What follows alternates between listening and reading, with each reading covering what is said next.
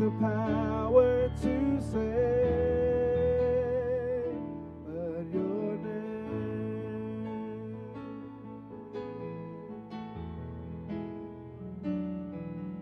Hallelujah, Jesus. Hallelujah, Jesus. I'm going to ask our pastor to come forth. Amen, amen, amen. Hallelujah. We welcome you to Grace Gospel Worship Center online and in the house tonight. May the Lord richly bless you. My wife's aunt had a bad fall on Sunday almost now. We put it out, I think it's almost been 2 weeks now. Come this Sunday, it'll be 2 weeks. And she broke her femur. That's Evie Gardner. Just remember her in prayer. She's in her 80s, so we want God to move. And a friend of mine that moved from here, moved down into Myrtle Beach, got COVID. They just told him today it'd be, they hope he'll be off oxygen in the next 3 months. He's still on it. They say his lungs were damaged from it. So I believe God's a healer. Yes, amen. And we want to remember Sister Colleen again. I know Brother Aaron had mentioned, let's just remember everybody. And let's remember Mother McNeil, that God would move and intervene in her behalf. Amen. I don't think the Lord wants me to talk about what I'm going to talk about tonight. We ask you to forgive us for our late start. Something was going on with our coming online. And so, anyway, either the devil didn't want us to talk about this. My notes wouldn't download on my iPad, and so I printed them out just for backup. And then all of a sudden, my iPad started working. Sound streaming is all working.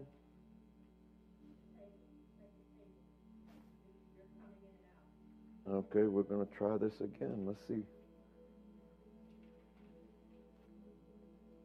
Move this around. All right. We're going to try to get started. Welcome to Grace Gospel. Once again, online and in the house. We're going to talk about insecurity. We know that uncertainty or anxiety about oneself and lack of confidence can have the definition of insecurity. The state of being open to danger or threat, lack of protection. So we're going to take our scripture out of Hebrews 12:1. I want to remind you that Sunday is Easter Sunday. We have worked to put together a program for Sunday. I feel like it's going to be a great time in the Lord. It's different than what we've ever done before, and but I encourage you, it will be a walk from the time that the Lord all the way up to the crucifixion. And so we want you to come and fellowship with us, be with us in our service on Easter. The Bible says, wherefore seeing we also are compassed about with so great a cloud of witnesses, let us lay aside every weight and the sin which doth so easily beset us, and let us run with patience the race that is set before us. I'm going to talk to you about lay aside the weight of insecurity. Amen? And you may be seated in Jesus' name. So I ask you, where does our sense of identity come from? This is the crucial question and the pinnacle of the problem. Where does our identity come from? Many of us take our identity from what the world says we are. Amen? But our identity is who we are regardless of what the world says we are. And in Christ Jesus, that's the one that we should be worrying about more than anything in our life or in the world. So when people are insecure, they can express it in very different ways, depending on their temperament or their values and conditioned habits. All often will shape shape who we are, and our past experiences will shape us, right? And in some insecurity looks like meekness, compliance, and always assuming the blame. In others, it looks like bravado, defiance, and never admitting that they're wrong. In one person, insecurity moves them to avoid attention if at all possible. In another, it moves them to demand as much attention as possible. Okay? We're all familiar with insecurity, but what's making us feel this way, and how do we get free from it? I'm glad you asked. Insecurity is a form of fear, and God does mean for certain things we should have some kind of fear, right? And it should be about the things of the Lord. How we act, how we talk, who we hang out with. We should be sure that we are walking in God's plan. Okay? If we walk out on someone's second-story deck and notice the wood is rotting, we should feel insecure. You agree? If we live or work with someone who's dishonest or abusive, we should feel insecure. If we're riding in a military convoy along a lonely Afghan road through Taliban territory, we should feel insecure. When we first come under conviction of sin and realize we're under God's wrath because we're not reconciled to Him through Christ, we should feel insecure. If I've not made my calling and my election sure, I should feel insecure. If there's sin in my life, I should certainly feel insecure about whether I will make it into the kingdom of God or will I not make it into the kingdom of God. Feeling the weight of your weaknesses and failures. That's what we feel. We feel weaknesses and failures when we're not connected to the Lord, when we're not fellowshipping with the Lord, when we're not communicating with the Lord in prayer and reading the Word of God and coming to the house of God. That's where the feeling of insecurity comes, because there becomes a breakdown in our relationship, just like it is in the home. If I do not have a relationship with my father, if I do not have a relationship with my mother, if I don't have a relationship with my wife or my children, and I do not talk to them, there's a breakdown. Right? If only you come to see me when you need money, there's a problem. You want money, you need to talk to me Monday through Friday. Right? Relationship. It's about, I'm more apt to go in my pocket if you talk to me Monday, Tuesday, Wednesday, Thursday, Friday than I am if you talk to me once a month. And the only time you call me is because you need something. Right? But with Christ in you, He will make you more secure than you ever dreamed you could possibly be. God designed insecurity as a warning. That's what insecurity is. It's a warning that we are vulnerable to some kind of danger.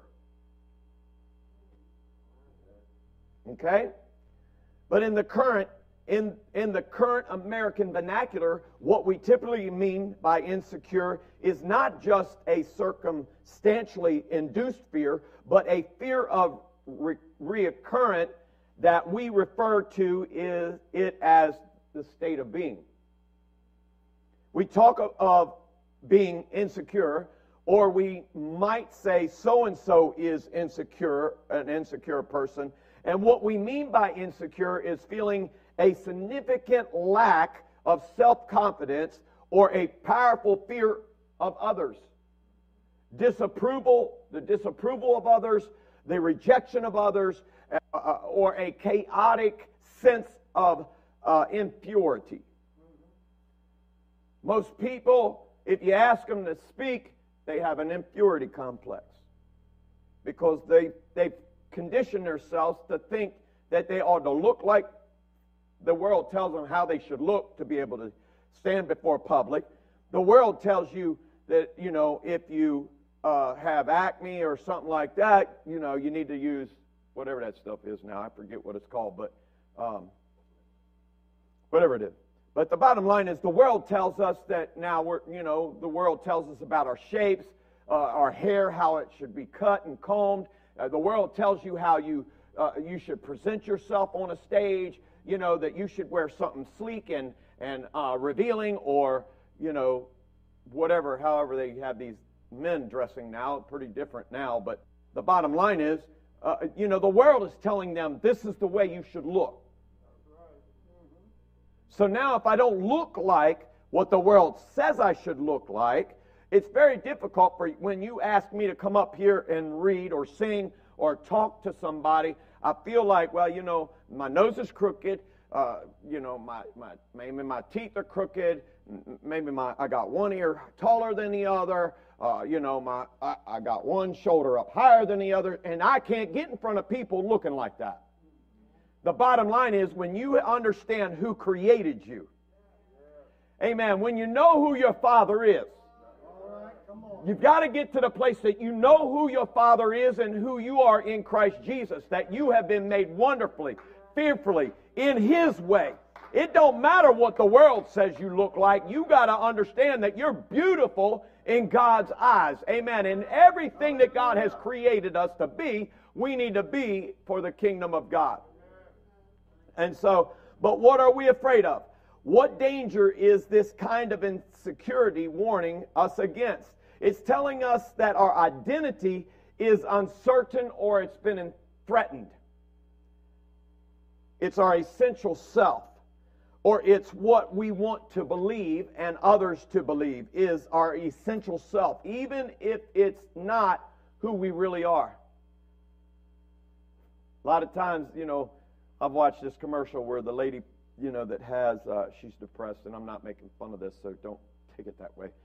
But she's depressed, so she wears a mask, or she puts a face of a smiley face in front of hers, so you can't really tell that she's not happy, that you can't tell she's depressed. And that's what we do as God's people, honestly.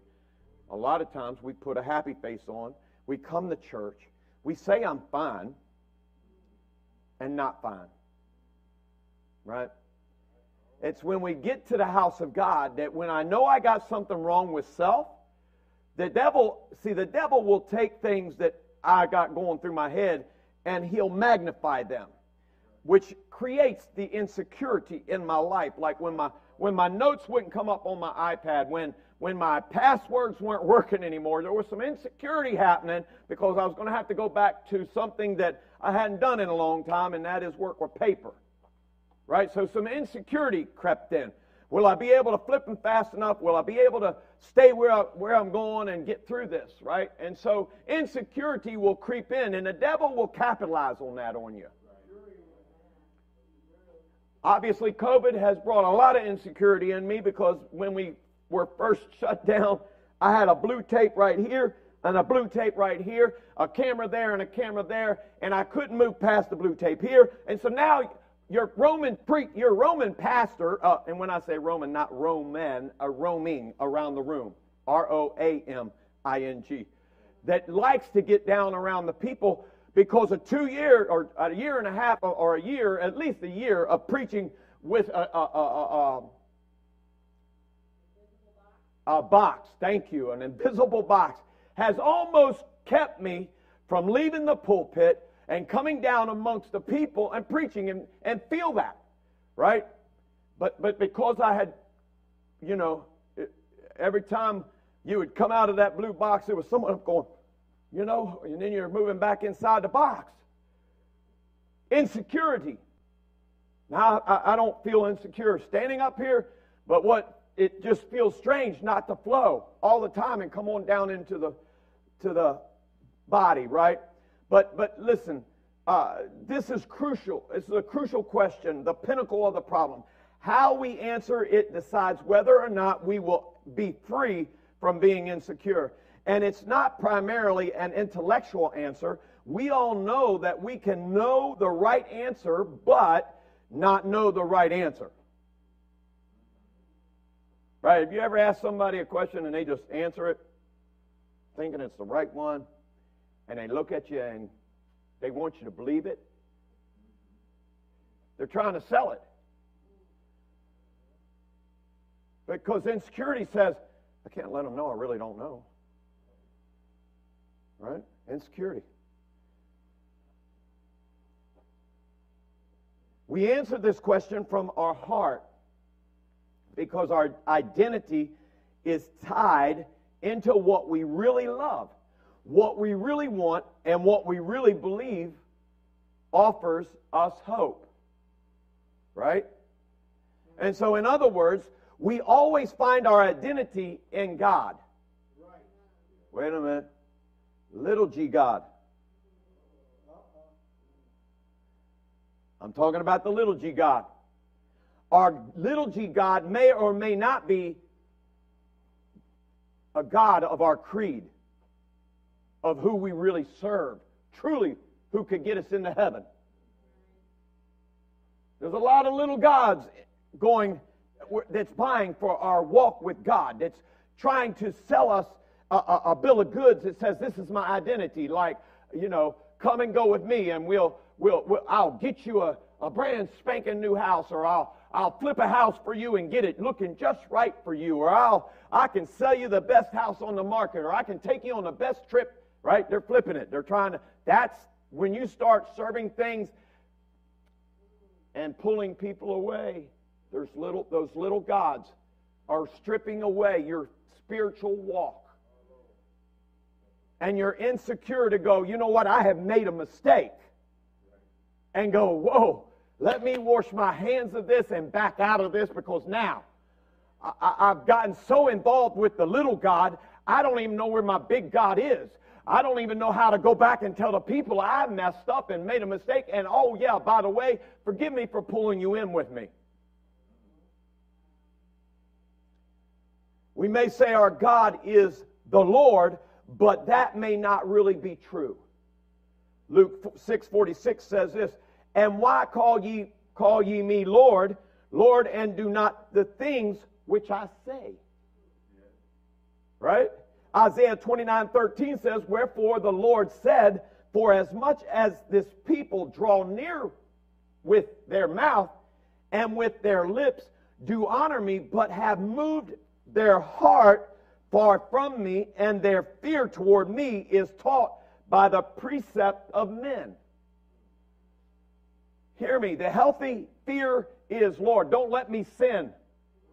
If I've sinned, Lord, let my conscience not be seared to where I can't go, God, forgive me, I just sinned. Right? Because that should be a healthy fear for you and I.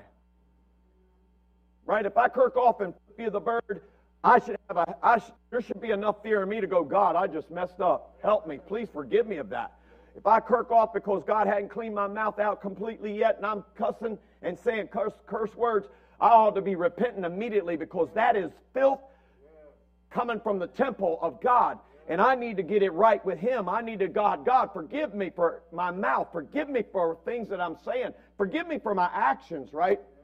And so, what I found is sometimes the little g takes precedence over the big G. And that's because we've lost sight of who God, the big G God, is in our lives.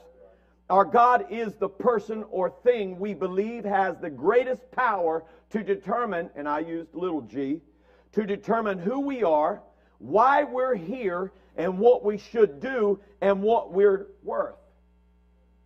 I'm worth whether I have money or not, whether I have clothes on my back. You know how much I'm worth so much that He went to that cross for me. And when God's people realize just how much you're worth, that cross took on your sins and my sins, and then from the cross He went into the grave, and He only stayed there 3 days and then rose again. That's how much He values you, is He died for you and I and gave His life for you and I, that we might live. Amen. Our God, the little g, is what can't help but seek and follow, because we believe our God's, little God's promises will bring us the greatest happiness. We think money brings us happiness. We think the goods that we own brings us happiness.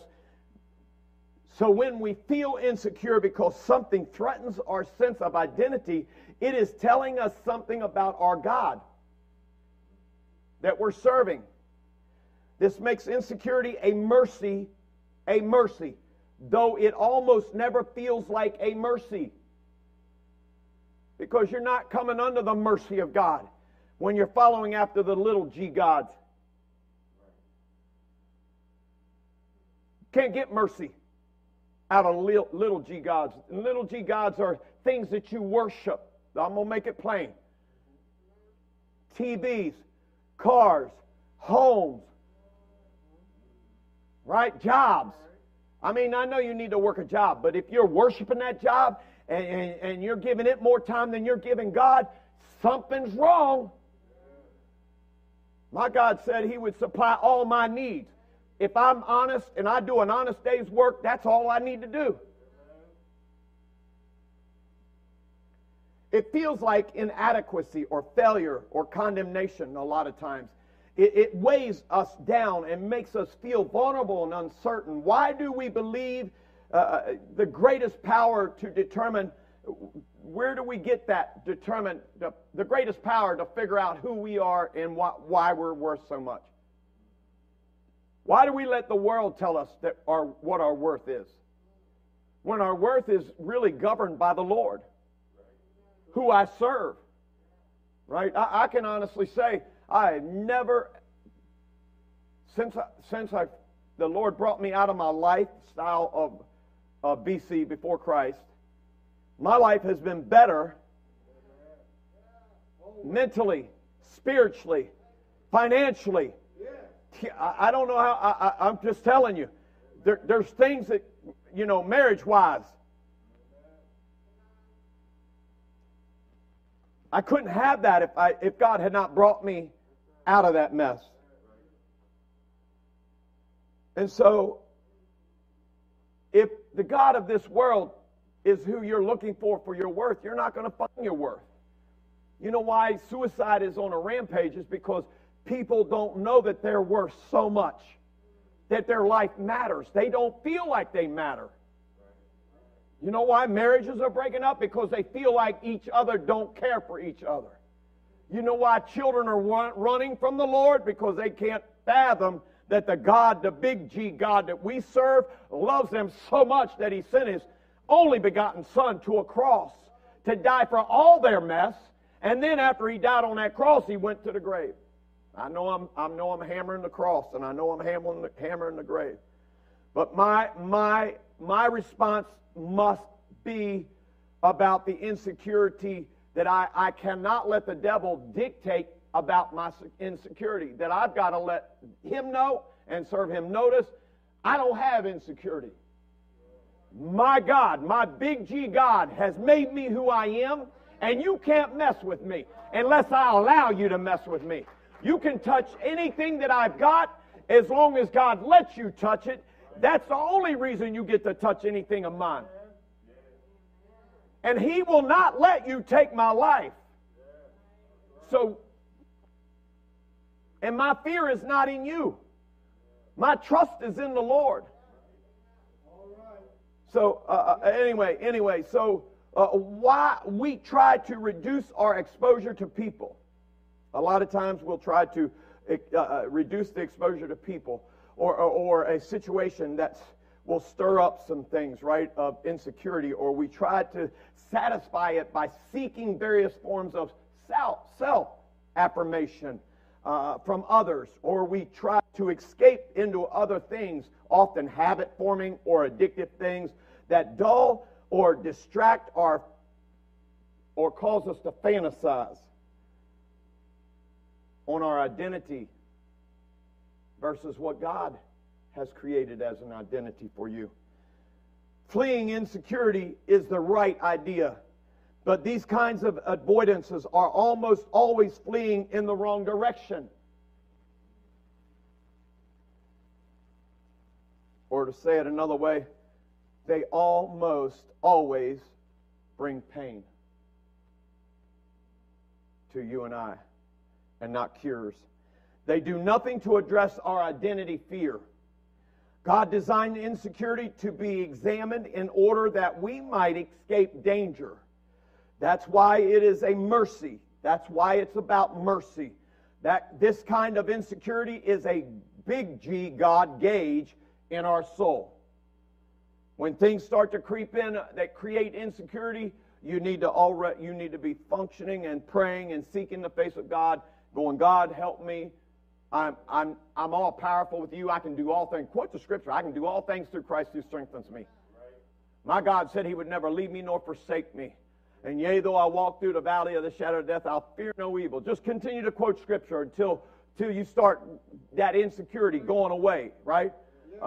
You just need to understand that there's a way to dispel the dysfunction of the world and the things that Satan tries to bring into a child of God's mind. It's reporting to us that something is wrong with what we hear God or some other little g telling about who we really are.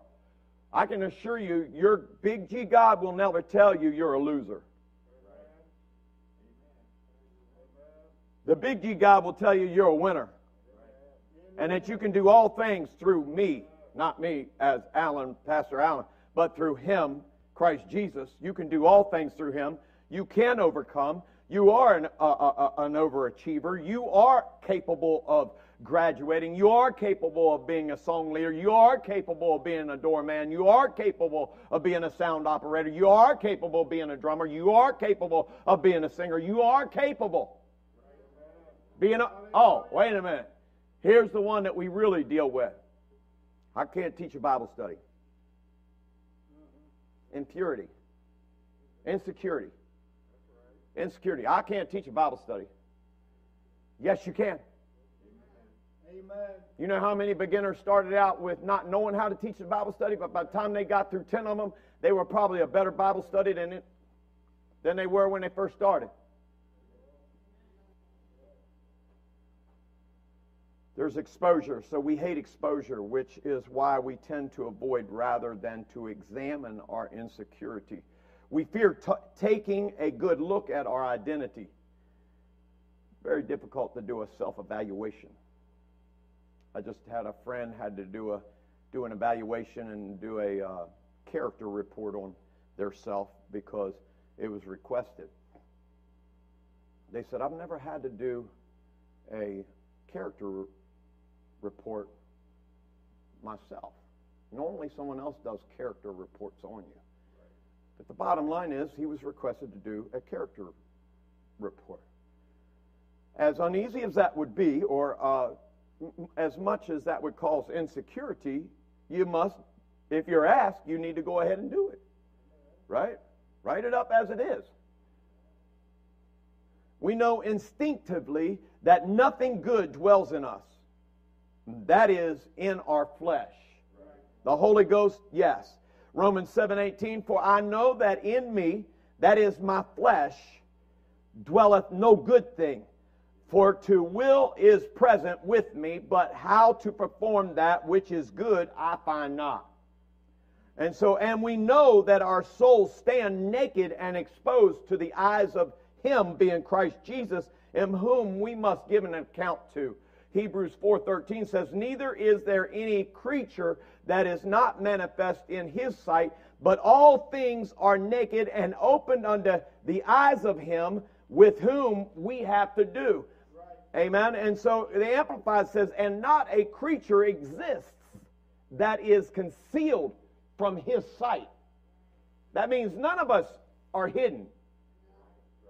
Right? None of us are hidden. Anything we do in the dark, he sees it. From his sight, but all things are open and exposed and revealed to the eyes of him which whom we have to give an account. When God calls you and I home, you will have to give an account for your walk with God. That means sinners have to stand before him. That means you and I have to stand before him that have called ourselves children of God, that profess the apostolic doctrine of baptism in Jesus' name, the infilling, repentance, baptism in Jesus' name, and the infilling of the Holy Ghost. And those that are not experienced that will have to stand before him and answer if they've heard those repentance, baptism in Jesus' name, and the infilling of the Holy Ghost, and have not taken on his name, will answer to that. So we still carry the fall-induced instinct to cover our shame in front of God and everyone else. And you know that fall is in Genesis 3, 8 through 21. I don't know that I have enough time. I'm going to try. But it says, and they heard the voice of the Lord. This is Adam and Eve. They heard the voice of the Lord walking in the garden in the cool of the day. And Adam and his wife hid themselves from the presence of the Lord God amongst the trees of the garden. And the Lord God called unto Adam and said unto him, Where art thou? And Adam said, I heard thy voice in the garden, and I was afraid because I was naked, and I hid myself. The Lord said, and he said, Who told you? Your insecurity, the devil, came up and told you because your wife sinned and you've sinned. Now you're naked. And the man said, The woman whom thou gavest to me, we always blame somebody else. Instead of going, Lord God, forgive me, I've messed up, I failed. Right? And so the woman, Adam said, the man said, the woman gave it to me, and she gave me of the tree, and I did eat. I didn't say no. And the Lord God said unto the woman, What is this that thou hast done? Why did you do this? And the woman said, Well, the serpent gave it to me.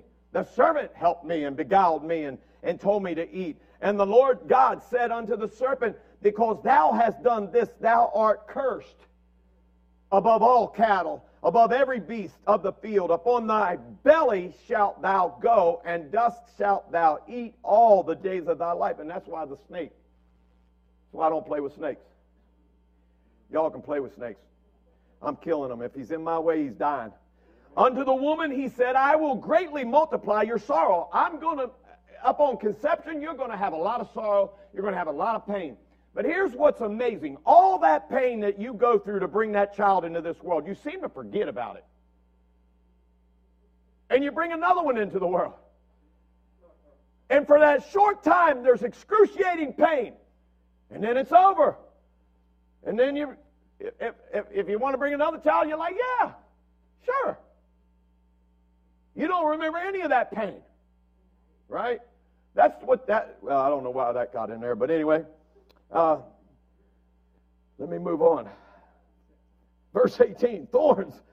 And unto Adam he said, Because thou hast hearkened unto the voice of thy wife, and hast eaten of the tree of which I commanded thee, saying, Thou shalt not eat of it. Cursed is the ground for thy sake. In sorrow shalt. What he was saying is, I'm no longer giving you the fruit to eat. You're going to till the ground. You're going to plant the seed. You're going to hoe all the weeds and all the stuff, that garbage that grows up around your tomato plant, and all the weeds that grow up around your strawberry plants, and all the weeds that grow up around your cucumber plants, and all your squash and whatever else we're going to plant in this big garden. Right? I'm not supplying it now. You're going to work by the sweat of your brow. So Adam called his wife named Eve, because she was the mother of the living unto Adam also. And to his wife did the Lord make coats of skins. Why? Because they had sinned. There was blood shed. And that is why the precious Lamb of God that went to a cross for your sins and my sins, that was shed on Calvary, is what gives us our identity and brings us out of insecurity and into his power, his authority, to be great achievers. But believe it or not, insecurity is not only a warning, it is also an invitation. When we feel insecure, God is inviting us to escape the danger of false beliefs about who we are and why we're here and what we should do and what we're worth, and to find peaceful refuge in what he says about all these things. So the more we understand the gospel of Jesus Christ, the more we find it is the end of insecurity. Not the perfect end in this age, but the increasing and ultimate end. Have we sinned and sinned greatly in Christ? We have redemption. If you have redemption through Jesus Christ. Colossians 1:14 says, In whom we have redemption through what? His blood, even the forgiveness of our sins. So that's why we talk about when insecurities come in, and the devil is telling you and getting in your ear. You need to rebuke him, send him back to the pits of hell, and then ask God to forgive you for whatever this insecurity that the devil's plugging into your mind, that you're allowing him to plug in your mind, and say, God, that's not the way you created me. You created me a conqueror. You created me as a giant slayer. Right? So do we feel like orphans, strangers, and aliens? In Christ, we have been adopted by God. If you feel like that, something's wrong. Because in Christ, you've been adopted to be his children and are now members of the household and the heirs, Ephesians 1:5, having predestined us unto the adoption of children by Jesus Christ to himself according to the good pleasure of his will. My goodness. To understand that you have already been adopted into Christ Jesus, being your Abba Father. Amen. That he left here and went to heaven and created the streets of glory, the walls of jasper, streets of gold. And you and I get to go there because my Father has prepared that for me. Know who you are. Ephesians 2:19 says, now therefore ye are no more strangers and foreigners, but fellow citizens with the saints and of the household of God. My God, what a... When we were in the world, we were jumping up and down. But now to know that I'm no longer a stranger. I'm a child of the King. Romans 8:17 said, and if children then heirs, heirs of God, and joint heirs with Christ, if so be that we suffer with him, that we may be also glorified together with him. Amen. I want to be glorified with him. Do we feel like miserable failures? Sometimes. Insecurity will make you feel like that. But in Christ, almost incredibly, every failure, sometimes, Romans 8:28, and we know that all things work together for good to them that love God, to them who are called according to his purpose. You never say this in a funeral. Inevitably, I've heard people say this in funerals, and that is not the time to use that scripture. You know? I don't understand why God put that scripture in there, but obviously that scripture's in there because there's things that we're going to go through that will ultimately work for his good. Right? He let me go down a road that was a messed up road, but it worked for my good. At the time that I almost OD'd and died, if you would ask me, what good is this going to come out of this? I'd have said, I don't know how anything good could come out of this. I'm dying. And I'm going to hell because I knew where I was going. Right? So how could anything good come out of that? But he reached down and stopped the death so that something good could come from that. And when he stopped it, he rationally put in my brain, not immediately, but during that process of deliverance and redeeming, there was something that went through my mind that said, no more am I going to do drugs anymore. Oh, God, I need your help. No more am I going to drink alcohol anymore. No more am I going to be unfaithful. No more. I'm going to be a good dad. I'm not going to be a bad dad. I'm going to be a great father. I'm not going to be a poor father. I'm going to be involved in my children. And if it hadn't been for God, I wouldn't do all that. So do we feel weak and inadequate? Sometimes we do. But in Christ, God loves to choose the weak and foolish things because when we are weak, what's he promised? That his grace will be sufficient for us so that we can learn to boast in our weaknesses. 1 Corinthians 1, 27 through 31. But God hath chosen the foolish things of the world to confound the wise.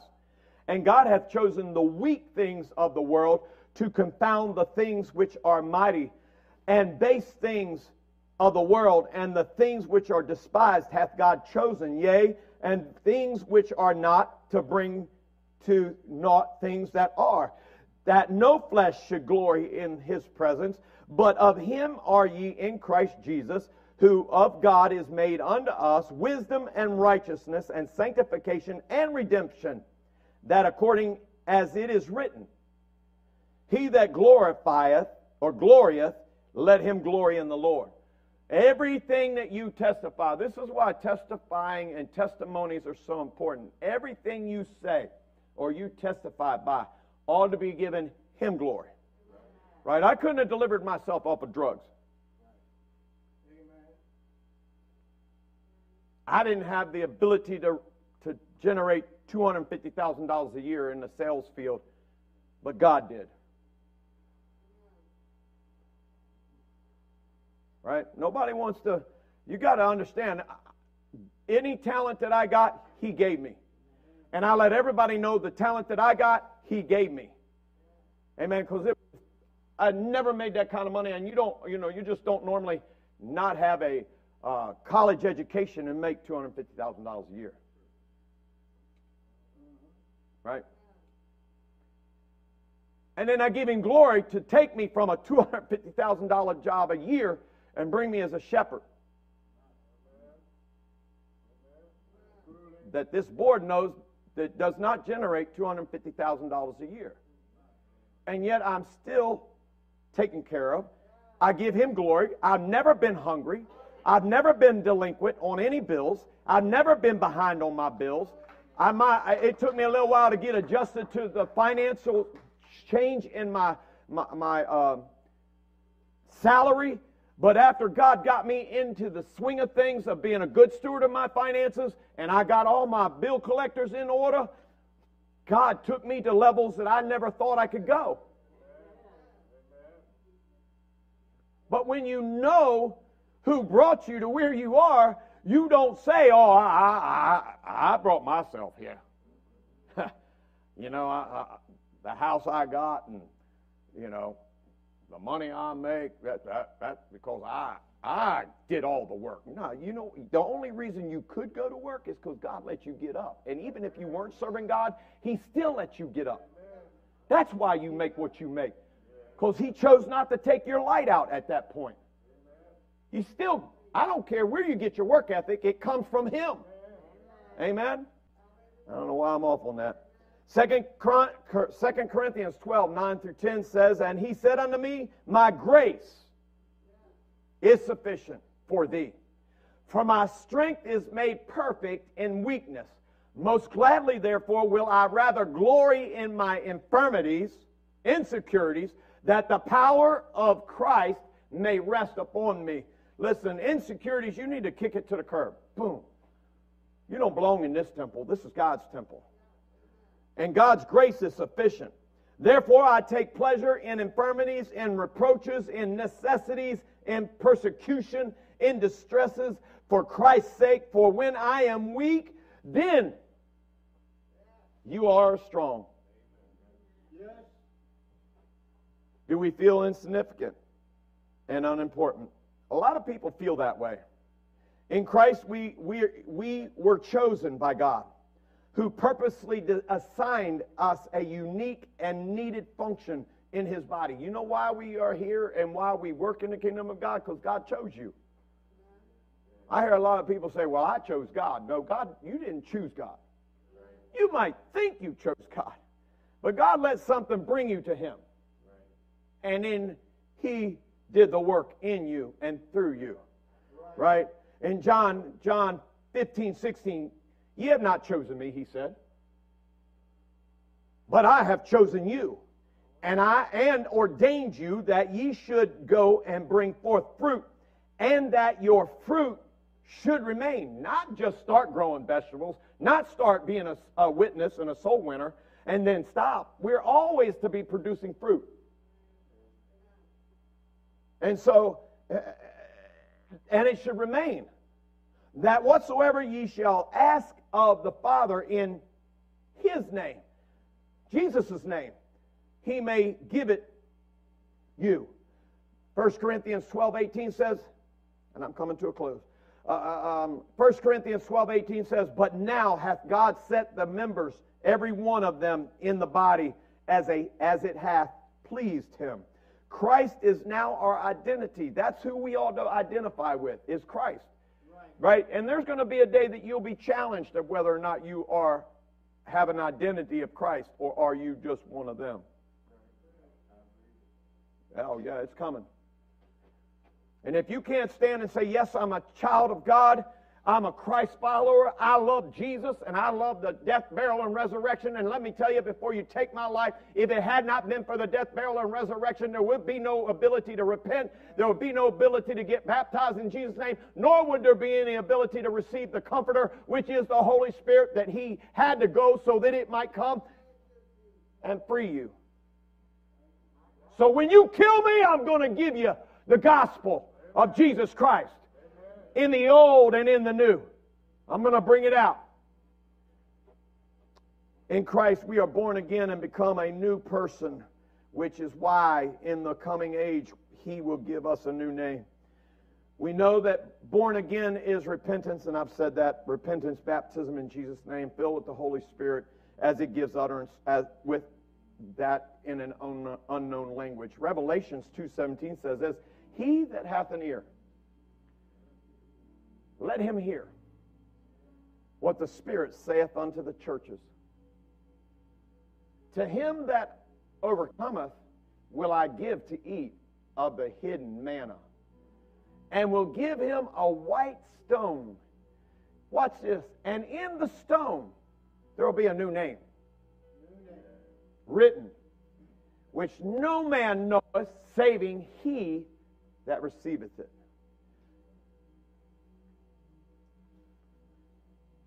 Again, so much more could be said there, but lay aside the weight. But if those promises are not satisfying to us, if we need other people's approval to feel validated, something's happening. If we find criticism or rejection and debilitating, causing us to debilitate us, if we see a pattern of regular disobeying Christ because we're trying to escape or demand attention, or if we are caught in habitual or addictive sins through which we seek relief from our fears, then our insecurity is telling us we have an idol problem. There's an idol problem. We have a false god that needs to be knocked down because his sin has started bringing a weight against us. Hebrews 12:1 says, Wherefore, seeing we also are compassed about with so great a cloud of witnesses, let us lay aside every weight. This is why I say it's so important for us to pray for our elders, because they've come through some storms. Some are still in storms and still staying steadfast, still honoring God.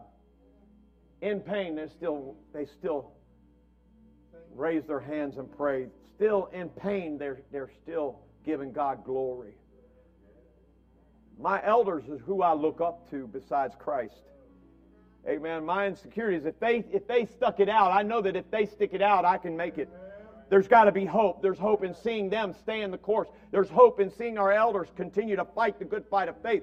There's hope in seeing our elders that get up every Sunday morning, even though the body says, you should just lay down. That arthritis is trying to kick in again. And they go, well, despite the arthritis, I'm coming to the house of God.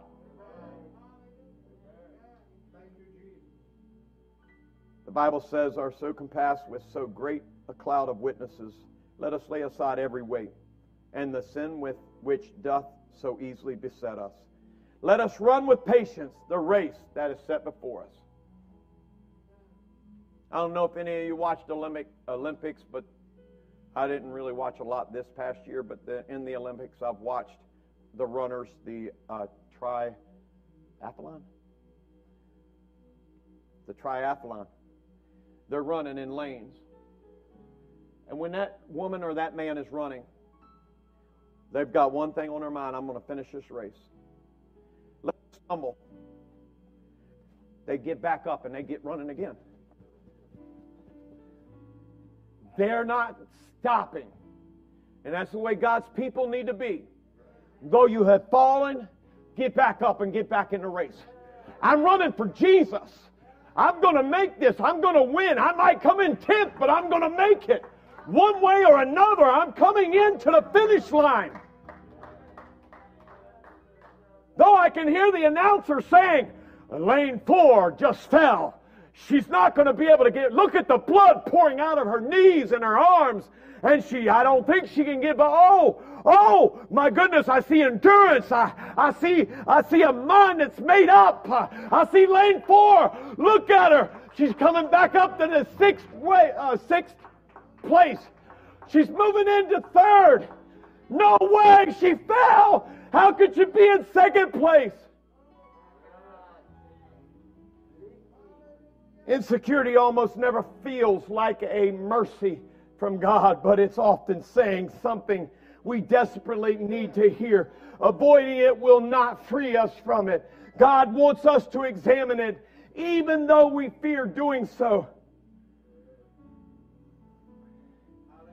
But we must listen to the fears, because the fears don't tell the truth.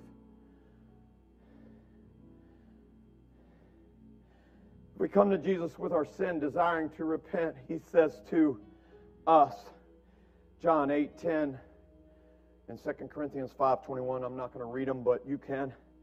Basically, he's saying, I will not condemn you, for I was condemned for you. Matthew 11:28 says, come to me, and I will give you rest. Psalms 103:17 says, I will love you forever and unfailingly. Philippians 4:6-7 says this, I will fill you with peace that surpasses all understanding. I will make you more secure than you have ever dreamed, in Psalms 27:5, Psalms 40:2. There is an end to insecurity and all the fleshly striving that the flesh strives to produce. It ends in Jesus. It ends in Jesus. Let us bring all our insecurities to Him in exchange and take His light burden of grace in Matthew 11:29-30. It says this, take my yoke upon you and learn of me, for I am weak and lowly in heart, and ye shall find me. Please stand. And ye shall find rest unto your souls. 34, my yoke is easy and my burden is light. Kick insecurities to the curb. Don't let the insecurities define who you really are. You're a major giant slayer. You're a major winner. Nothing can destroy you or take you down. I know the earthly vessel sometimes seems weak, but spiritually you are powerful at tearing down and bringing down strongholds. Rebuking darkness, demonic spirits that come into your atmosphere. You're able to whisk them away. Stiff arm them. Stop them in Jesus' name.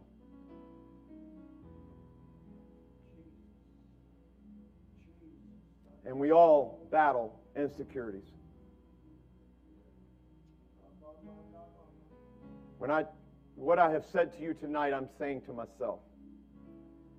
Because if the devil can bring insecurities in me, I know what he can bring into everyone else. Because I'm no different than you. The title means nothing. Doesn't mean that I'm more spiritual than you. I'm still flesh. I remember Elder Sister Wetterskald would say, if it wasn't for this stinking flesh, and she would pinch her skin. You know, you got to crucify this flesh every day.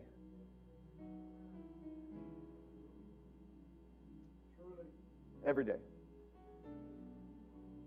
Well, I pray a blessing on you today. I pray that something was said that will encourage you. Maybe you haven't experienced any insecurities. Maybe I'm wrong. But insecurities have come my way. And I've had to deal with them. People can say things that will bring insecurities against you. I want you to know that. But through God's grace and mercy, He'll bring you through it. His Word will bring you through it. Just know He will bring you through it. Be encouraged. God bless you. I pray blessings on the congregation. I'm going to pray, and Brother Aaron will dismiss in song, but I'm going to pray for you before I step down, that God's hand be upon you, and any insecurities that you have felt or have had, that God will take these scriptures and help you to put them to flight, to hell, and take on the power and the glory of the Holy Ghost. Father, in the name of the Lord Jesus Christ, we thank you for allowing us to be together tonight. We thank you for bringing us together, God, to hear your word tonight. Your scripture has said that you are for us and not against us. God, you said that we are capable of being loved by you, you're forgiven by you, Lord God, that any insecurities and infirmities, anything that hinders us from being what you have called us to be as a disciple of yours, God, we rebuke them and send them out to the pits of hell. In the name of the Lord Jesus Christ, and in the name of the Lord Jesus Christ, we release the Holy Ghost to give us the mind that stays strong on you and your word, focused on these last days, whatever that last day looks like, and however long this last day is. I pray many blessings on your people that have been online, those that have been in the house of the Lord. And I pray, God, you touch us, strengthen us in our walk with you, God. And I pray blessings on your people today. In Jesus' name we pray. Amen. Worship with us as Aaron plays our worship song. And you'll be dismissed as soon as song service is over. God bless you.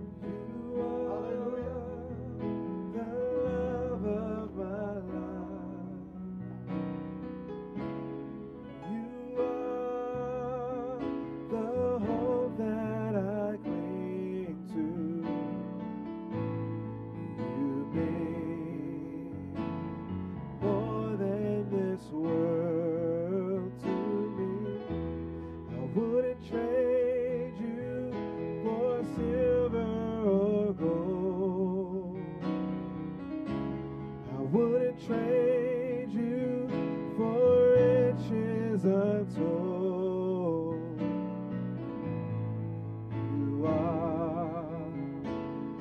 You are my everything. You are the love of my life. You are the hope that I cling to. You mean more than this world to me. I wouldn't trade you for silver or gold. I wouldn't trade you for riches untold.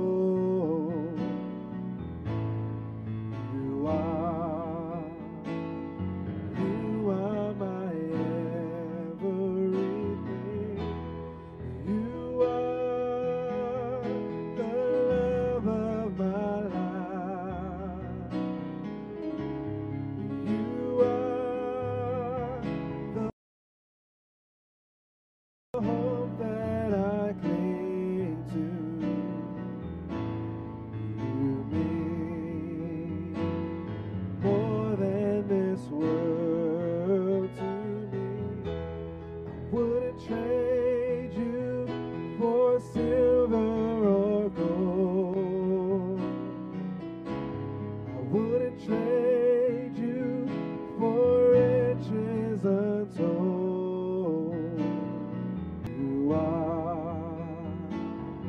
You are my